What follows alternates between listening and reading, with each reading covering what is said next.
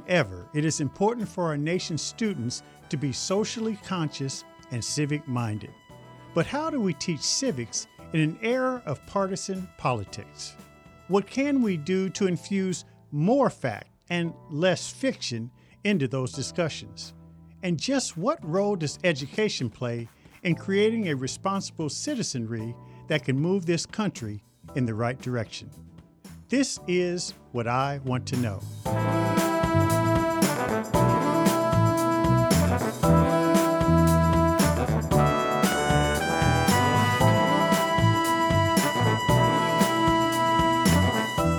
And today I'm joined by Maryland Democratic candidate for governor, Wes Moore, to find out.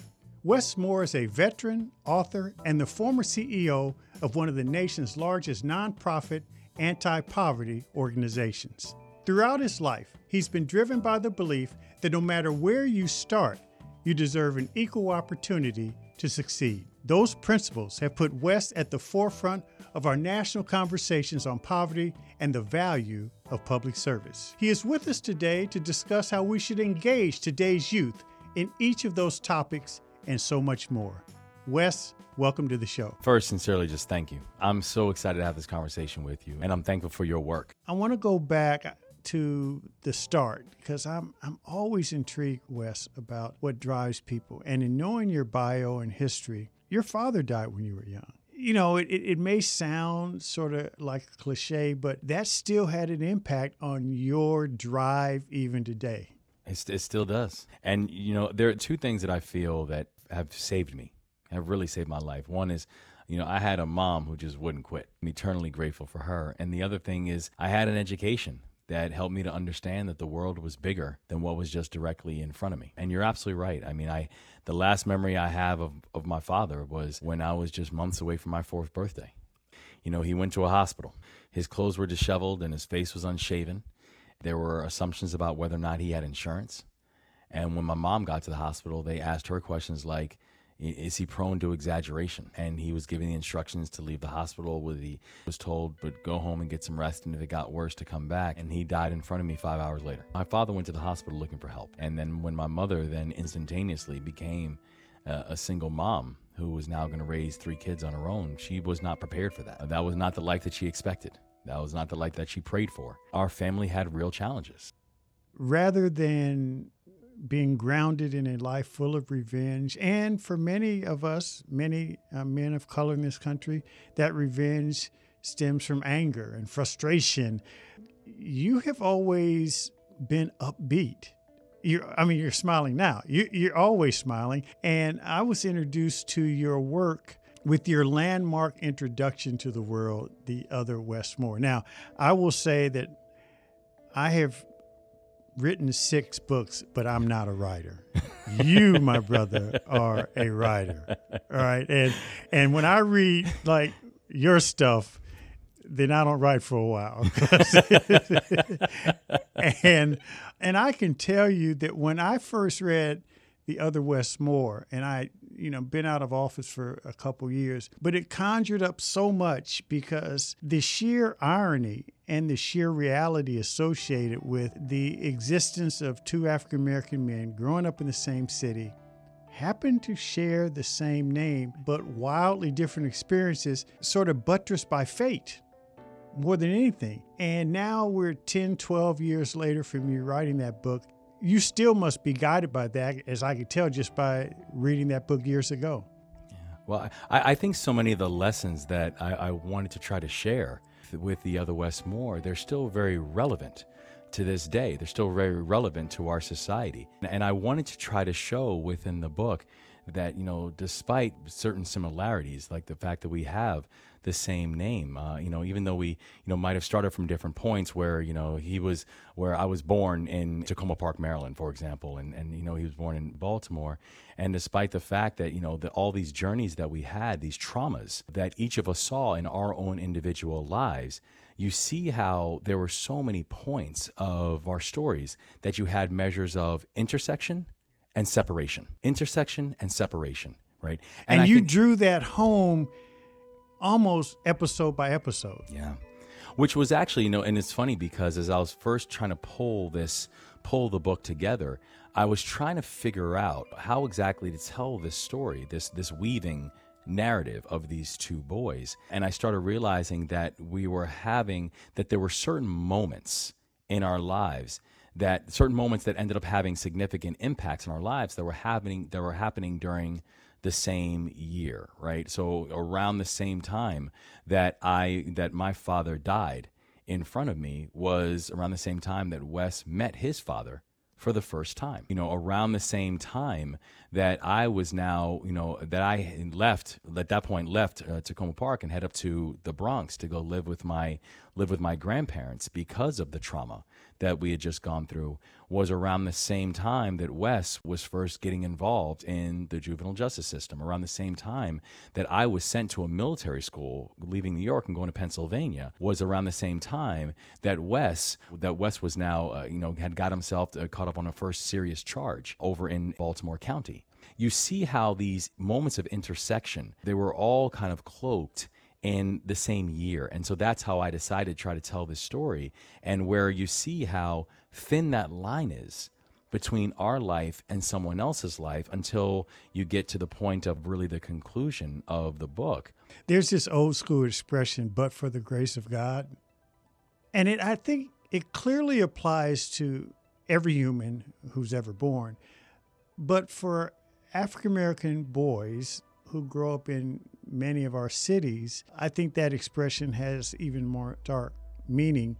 And one of the things that help you, me, and others who are similarly situated not end up like the other Westmore was education.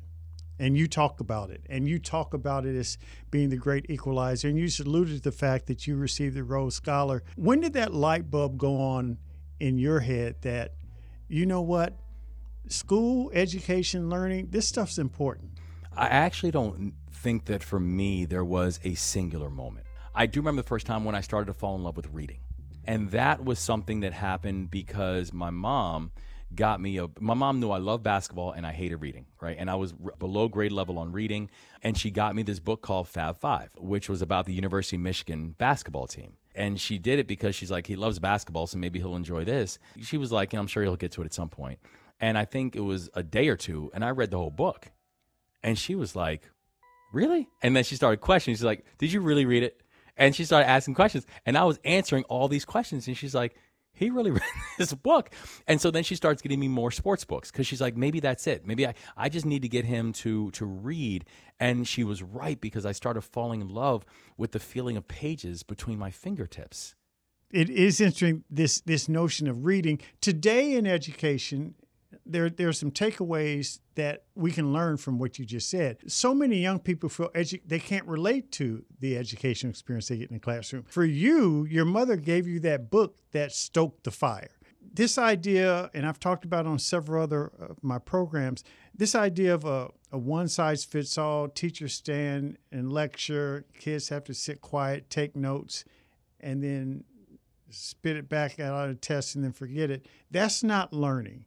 Today, learning with technology and the need to have and develop critical thinkers and problem solvers, it has to be more interactive, more engaging.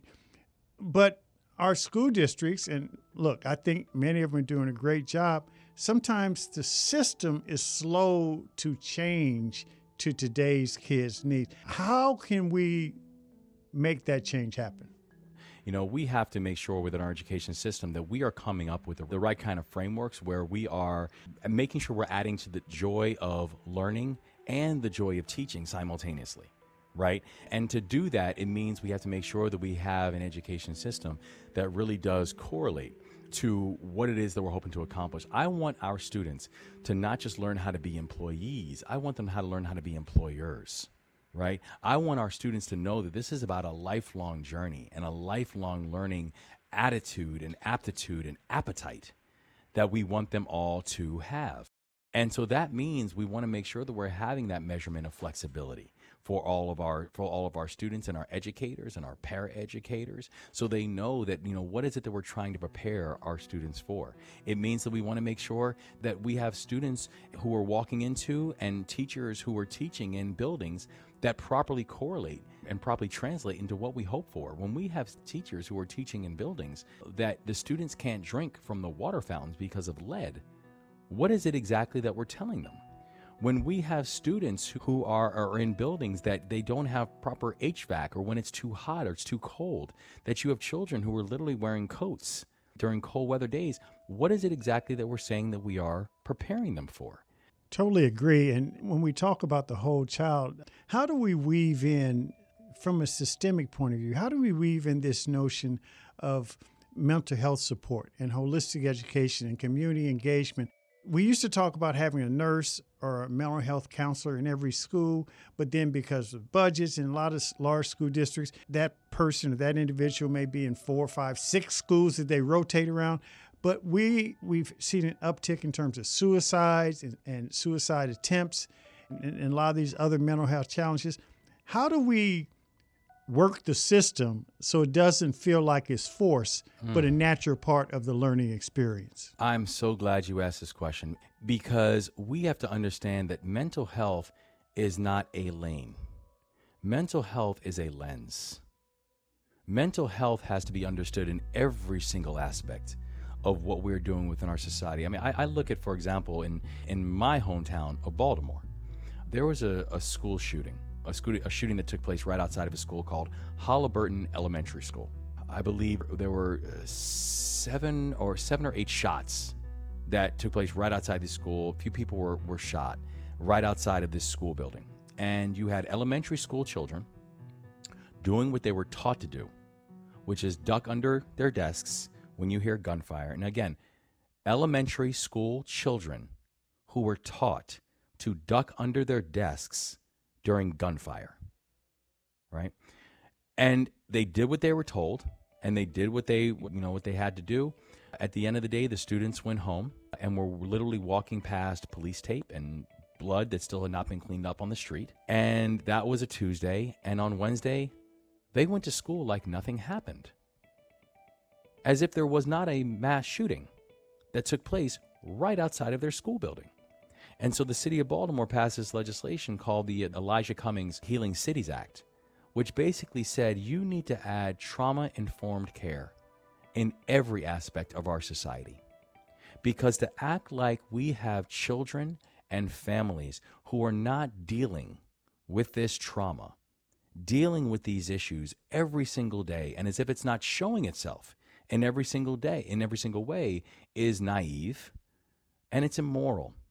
That leads me to this final area I want to explore with you, and that is this whole idea of civic engagement. I think part of the challenge we have is that so many young people who become aspiring leaders and should be aspiring voters, because of the toxic nature of today's political world, they become disconnected with and really question the belief around what the system and government can do.